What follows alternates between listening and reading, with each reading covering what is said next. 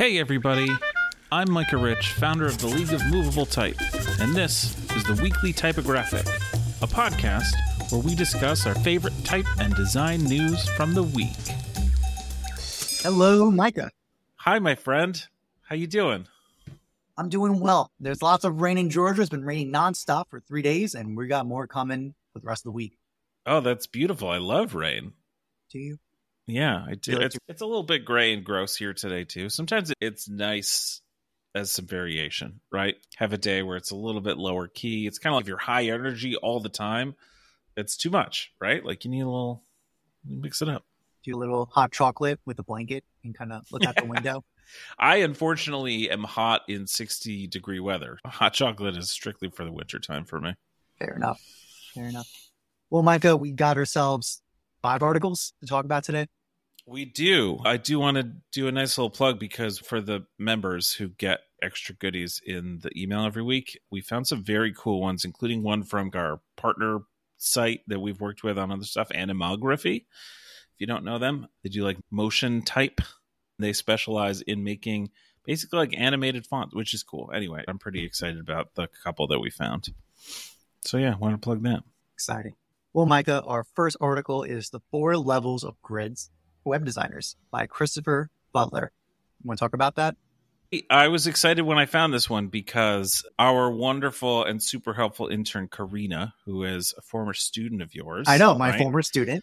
Very fun. Yeah, she's been killing it, helping with all the league stuff the last couple of months.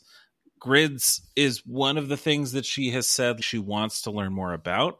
And that kind of put me on a little bit of a mission to try to find something that was both easy to digest, but also helpful. This article had a lot of beautiful visuals that really explained a lot of stuff and kind of fit with my perspective, which is grids are just a tool, a means to get to some kind of consistency in the design, guide you through the design in a consistent way. And all 4 of these examples here illustrate that point more than like what I learned in school is pick a grid system and stick directly to that grid system because the grid system is truth. The grid is the law. Yeah, like a law. Whereas this is showing why you want to align in a certain way or have spacing in a certain way, which I think we talked about last week. Yes, we did. We had quite the discussion about it. The basic problem we're talking about was that you don't know what kind of assets you're dealing with.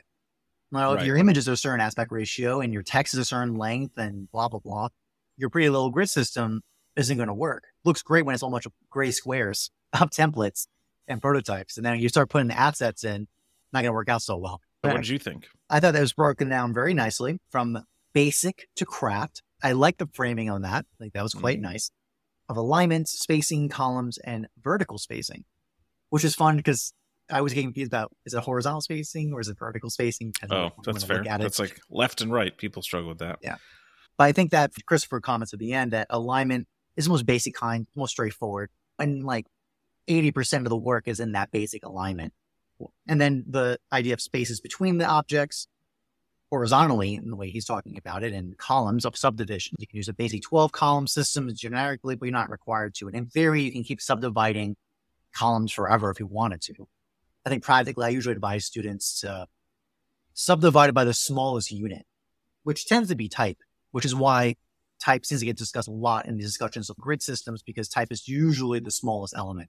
Not always the case, but tends to be. So thus, it's useful for that.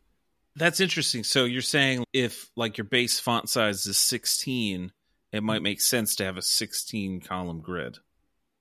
I don't know if I make it 16 size, but maybe 32. Maybe some multiple of it. That's interesting. And 12 column grid has been the de facto standard for a long time for people who are designing for the web.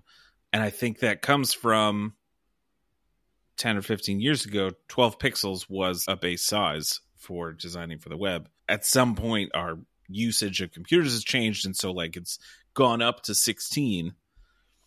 But I don't know that anybody's ever described that of why 12 column grids on the web is such a standard. Yeah. Also, the Grid Systems by Mueller Brockman talks a lot about that. So coming from the print tradition, that kind of discussion of a 12 column system comes from there too. And by the way, I answered the question about if your font size is 16 point. I actually want to caveat that a little stronger claim. It's not even the font size. It would be to be really technical, it'd be like the stem size. So if this really is more applicable to a headline to discuss this in the sense that if your headlines, your stem unit is 20 point or 20 pixels, you would use a multiple against that to line it up. That requires a level of precision that's usually not available in web design projects. Yeah. Or even just typesetting generally, unless you're working like posters. This is also usually where it comes up too, like a poster where you're working a very large size font. Which that's also why I appreciate the simplicity and nature of this article being a little bit less strict than how we were taught in school with print grids, because it's just not available. Like CSS grid as a concept is new in the last few years. Before that, it was very difficult to even have vertical columns on a page to design to. It was a friendly suggestion. Maybe you get it. Although you had the old school table days. I remember that. Sure, that is true. In most of my career, tables faded in the early 2000s. I know. And then grid didn't come about until freaking, 2018 or something. I don't know exactly. Doesn't matter. But in the meantime, it was a suggestion. I remember many websites in my early days as a designer when I was taught in school how precise grids had to be. And so there were a bunch of CSS hacks to draw a pixel and overlay it on the screen so that it was simulating a design software so that you could visually line it up. And then suddenly you change the browser size and everything would break and you have to do it again. Yeah. Which is still true for like vertical alignment. Like baseline grids in CSS don't exist. There have been some improvements in vertical alignment, especially with things like Flexbox or CSS Grid. But even that, it's very imprecise, and you can't line up the top of an image to the top of a paragraph automatically. That's not a thing still. Which does lead to the fourth level of grid, which is the vertical spacing in the craft. As you're saying, it sounds like that's still an area that requires a finessing of a designer. And I think similar to how we were talking last week, it turns into less of a grid system and more a pattern of how you're using spacing, of saying, oh, I'm going to add this much margin. And then similar to that type scale that we were talking about last week, you pick a system of how much spacing you want to give it. Well said. Micah, shall we move on to our next article? Let's. Yes. This one is Recraft. Generate vector art, 3D images, and more. Basically prompt to image, as we discussed last time, right? Now we got, as we said, basically we're just waiting for vector versions. Guess what? It came a week later. Sort of, with some caveats. Have you played with it? I'm being cute, but still. Yeah. So Micah, what are your thoughts on this? I needed to mess around with it just to see. And it's cool. It's interesting. It's fun. A lot of prompt image generation stuff. It's such a crapshoot where you're like, I'm going to type this in and see what happens. And then you're like, oh, that's not quite what I was hoping for. I didn't realize I wasn't being specific enough. Let me try to be more specific. And then something goes way off and you're like, oh, that's left field. What? And so I did that and accidentally ended up with some interesting results. And then I hit the vectorize button, which is the point of this particular tool, and was fairly disappointed by the vectorization. Yeah, that's what I was curious about. It's like, how is this vectorizing going to go? I doubt those points are really orthogonal and really efficient, air quotes, as they advertise on their website. Right. How bad was it for the audience to know? Oh, I wouldn't use it. Nice. Fair enough. I definitely appreciate, I don't want to knock them and say, oh, it's such a bad tool, what the heck? But I don't think you're going to get anything super usable out of it yet. I think it's a thing to keep an eye on, and it's certainly a fun thing to play with. But I got a couple interesting, I was trying to make like Mac OS icons, and I like made a couple interesting ones. And I love the way that they have trained this model to come up with these particular types. You can pick a different style, like vector art and illustration, or like a flat icon or a 3D illustration. And it's interesting that they've trained them on those styles, and those are pretty fun and came out with some accidentally cool stuff. But once you hit the SVG button, just like the shapes are wacky, the lines are imprecise. There's a lot of points that are on there that don't need to be. Frankly, it's not that different from auto vectorizing in Illustrator, where you can't just push the button. Like you can push the button and then you can try to fix everything that it did wrong. But usually it's going to be easier to just draw over. Do it the right way the first time. Yeah. Yes.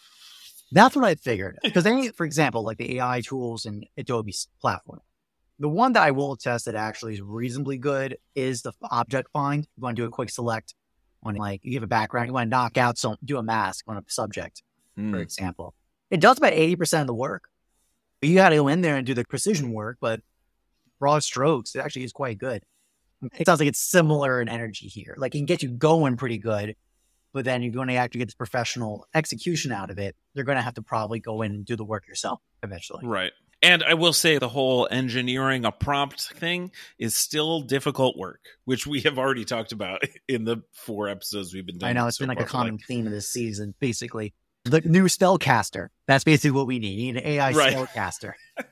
Which my first attempt before trying to play with icons and stuff, I recently was tasked with making a logo for my sister's new company idea. Oh. And she had a very specific idea of what she wanted, what objects to be in it. And so I thought, oh, that'll be a great prompt because it's so specific. It's these 2 sets of hands surrounding like a potted plant from an overhead view. Like, it was easy to be specific based on her inspiration of what she wanted. And I tried maybe 12 times and every one of them just came out as like weird mangled lines. And I was like, this is harder than I thought. Fascinating. So, Micah, shall we move on to the next article? Sure. Yeah. Keeping it light today. It's fun. Light and breezy. Now, I think except for this next article, which is not light. I was actually going to ask if we could skip it just because it's a little heavy and talk about the other one. But you know what? Here, we'll jump into it. Designing Surveyor. This was basically a commentary reflection by, not directly by Tobias Fairjones, but it was written by Doug Wilson of the Linotype documentary on the development of the Surveyor series, which is a typeface family developed in part by Tobias, that because of the acquisition of Heffler & Co. has been now part of the Monotype collection. And yeah, it's a very systematic walkthrough of the origin and process of the typeface Surveyor. Micah, what are your thoughts? I loved how detailed it was. I loved all of the beautiful inspiration that they shared, because Surveyor, the name is referencing the fact that their inspiration was from beautiful old vintage maps. And I love a beautiful old vintage map. Who doesn't love it?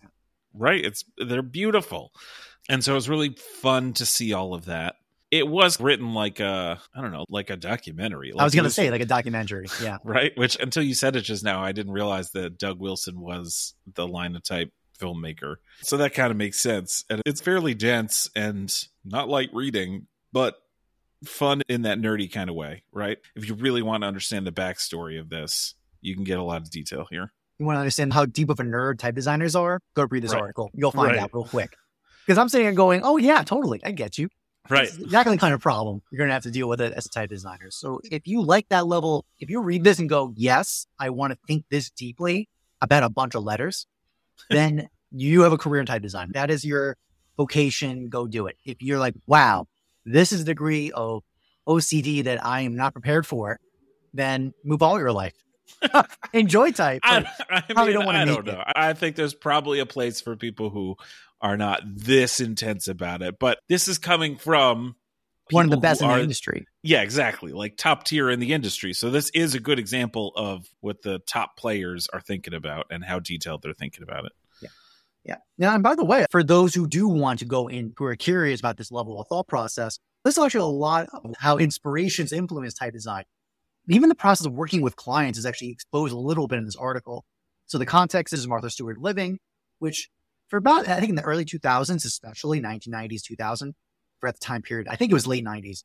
I think they just said late 90s, yeah. Yeah, I thought so. Martha Stewart Living was basically like the hotbed of great typography. And it was partly... Really? Yeah, it was actually. Great typists there, as demonstrated by Tobias working on it. Also, I know colleagues who worked in their typesetting department. But with that said, what's interesting is one was the kind of economic prosperity of publishing back then. Also, that's true historically. Like, publishing actually was a big cash cow for type design back in the 1990s. There was just a lot of subscriptions, lots of revenue. There was actually a lot of abundance. Actually, what's interesting, he said, a lot of times they were copying each other. So they were fighting for audience, and they actually needed some element of distinction that cannot be easily copied. And a proprietary typeface was the strategy. So I like that kind of setup for the business case for type inside this documentary series, essay series. Even the notice of like how keywords or mood board ideas get expressed in working with clients, the idea of this had to be handmade, precious, and precise. How that gets interpreted in type, it's very fascinating because that can be interpreted so many different ways. And it actually was interesting to know that was the keywords they were thinking about. Even Tobias said actually in the article, he really struggled with this to the point where he couldn't even really feel confident giving this to other designers to work with in his team because he didn't really know what he was doing with it. It was like, you actually said, this is one of those things where like, I'll know when I see it. That is not a good way to work with your colleagues in a design project in general. So I'm very empathetic to, I think, the sincerity of the design process. And it talks about how the discussion of looking at handwriting, basically how these engravers made the letters, right? The fins of the hairlines were made from the stroke unit, and then they were filled in at the fix.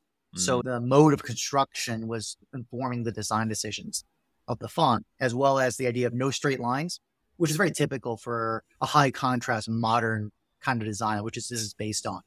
But the fact that there's bracketing of irregular amounts on most of the stems, and even the kind of bowing in the serifs themselves, literally that kind of attention of detail to that degree to create the impression was, again, if you're all about this going, yes, I want this, then this is your calling. There was a really interesting point in that section because I was intrigued by the subheadline of no straight lines allowed. And I was like, oh, why? And literally they jump right into it and they're like, it's not something that the human hand does very well. Like, humans are imperfect. This source material was imperfect. Maybe from a distance, it might look as perfect as if it was digital typesetting. But once you get into the real detail of actually looking at how they drew these letters, it was done by a human. And so it's imperfect. They wanted to replicate that.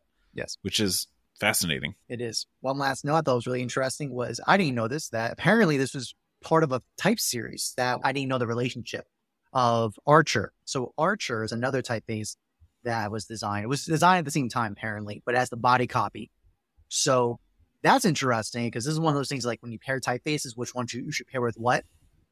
The mind of the designer who made the font is telling you basically Surveyor and Archer were meant to work together as a type family, which makes sense. One's a slab serif and one's a modern high contrast. So that makes perfect sense. Which, if you find that piece in this essay, there's a link where it says Archer that links to a similar essay about designing Archer, which is equally detailed, influenced by typewriter, which is interesting to me. So if you really like this article, you'll probably find that one interesting too. Go get more. Go dig in more. The great chasm, abyss of type designers, how we think. Yes. And isn't it cool that they're putting a lot of effort into writing these very detailed, well-written articles as like a historic preservation? Mm-hmm. Okay, this font is going into monotype. We don't really know what's going to happen with it, so let's document what we were doing with it. That's cool. Paying honoring to it. Yeah. It's like memorial. I guess I'm dead, right? Do fonts die? Who knows? Yeah. I want a good debate. All right, next article this is a very fun one for reasons we'll probably go into.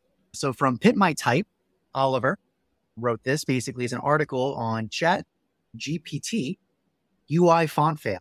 To summarize it, basically people have been going to Chat GPT to ask, hey, what's the best font to use for UI?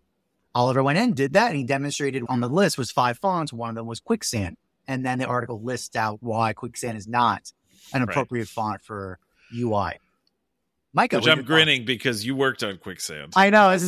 The irony and hilarity of it does not escape me. I know. It's very fun.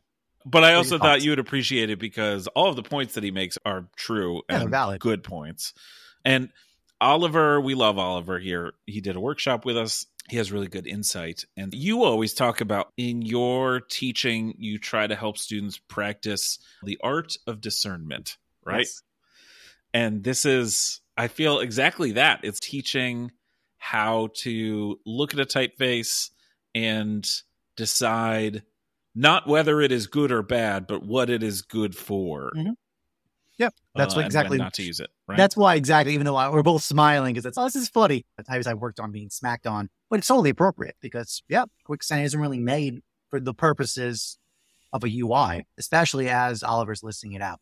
It's too light, takes too much space, it's too striking, it's too geometric, and the shapes are too similar. Yeah, all valid points. As Oliver said, it's great for a headline, perfectly appropriate for those kind of circumstances. Right. So I think this was a very useful article to just and actually the big takeaway is don't let AI tell you what to think. Use your own brain. That's basically trying to summarize the point. I would say that. It's also funny because AI has come up so much already in the last few weeks of us chatting. AI is permeating design, right? Has it been in every article? Every single email this month, this season has been AI based. Certainly every newsletter, there's at least something.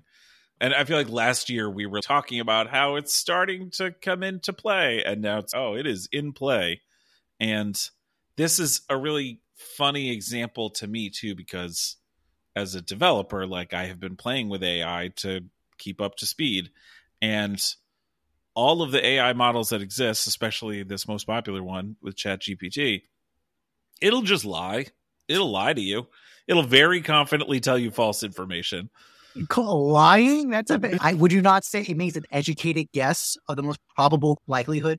Not always. Sometimes it makes shit up. There was a really funny Twitter thread of somebody going to all of the different AI platforms and saying, where are the N's in the word mayonnaise? And every one of them answered, and every one of them answered wrong and very confidently. Nice. They were like, there are no letter N's in the word mayonnaise. Or the second letter of the word and the sixth letter of the word, or the 13th letter of the word. And you're like, wait, that's not, there aren't that many letters. Hold on. But Micah, a lie would require you to know the truth, but then you're purposely saying the contrary to it. Can an AI know that?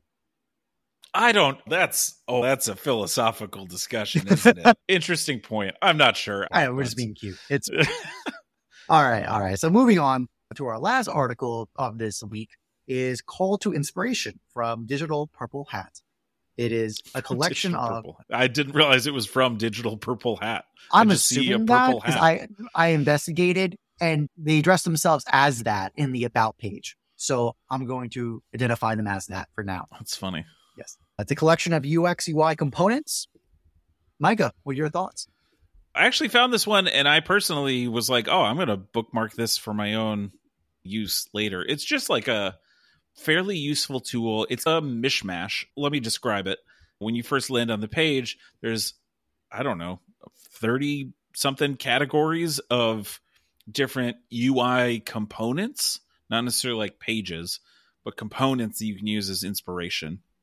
And when you click on one, it is just a gallery wall of here, we found some like this. So there's things like login forms and pricing and carousels and empty states, which I appreciate. I find it very useful to have examples. I've been working on some new sections for the League site, and I always jump between designer and developer brain. And developer brain, there's a lot of creativity involved in it, but it's mostly fairly straightforward. I have to do this in order to get to step B and then step C. That didn't work. I got to find a workaround to get to step E. Whereas design is, what do I want it to feel like? And what do I want you to feel as you're looking at it? And so this isn't a big surprise, but I'm working on a gallery page for all of the links that we have ever shared so that you can browse and search and find interesting inspiration similar to this site, right? And It is always surprising to me to be like, I don't know how I should design this card for a link. We've been working on maybe redesigning the email for the newsletter. And what information do I want to show and why? And then that's the baseline, right? I'm going to show where it came from, maybe when we posted it, what category, is this a font or a tutorial or what? And then it's just infinite amounts of, should I put it in the top left? Should I put it in the bottom right? Why? And what feeling does that give me as I'm designing it? And so, given that context, I appreciate finding these gallery inspiration type things, because it's showing you 70 different ways that other people have done it. And you might be like, oh, I like this piece of how they did it in number 4.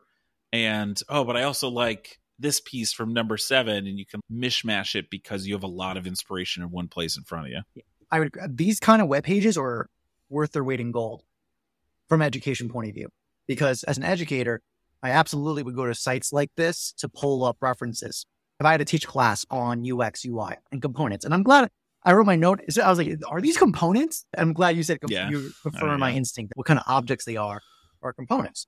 And the idea is that when you're looking at a log of a carousel notifications, like how did a bunch of people do it before? You have to look at historical examples or reference points. And then you have to look at the pattern, what's similar, what's different, and why. So beyond even just the feels, what is the things that make it, air quotes, the essence of a notification or a carousel? To draw those out. You need exemplars. You need samples to draw from. It just makes things way more concrete. So versus if you ask us to explain verbally what a login page is, no one's going to get it. You could just show them this, show them 3 examples from this. You go, oh, and you just get it. Right. At least the rough outline of it, let alone all the details that go into it. So yeah, I think this is a great resource. Digital Purple Hat, if that's who you are. Thank you for your service. Did great. Micah, we're wrap it up. Easy breezy. Man, I'm proud of us. We did good time. That was pretty good.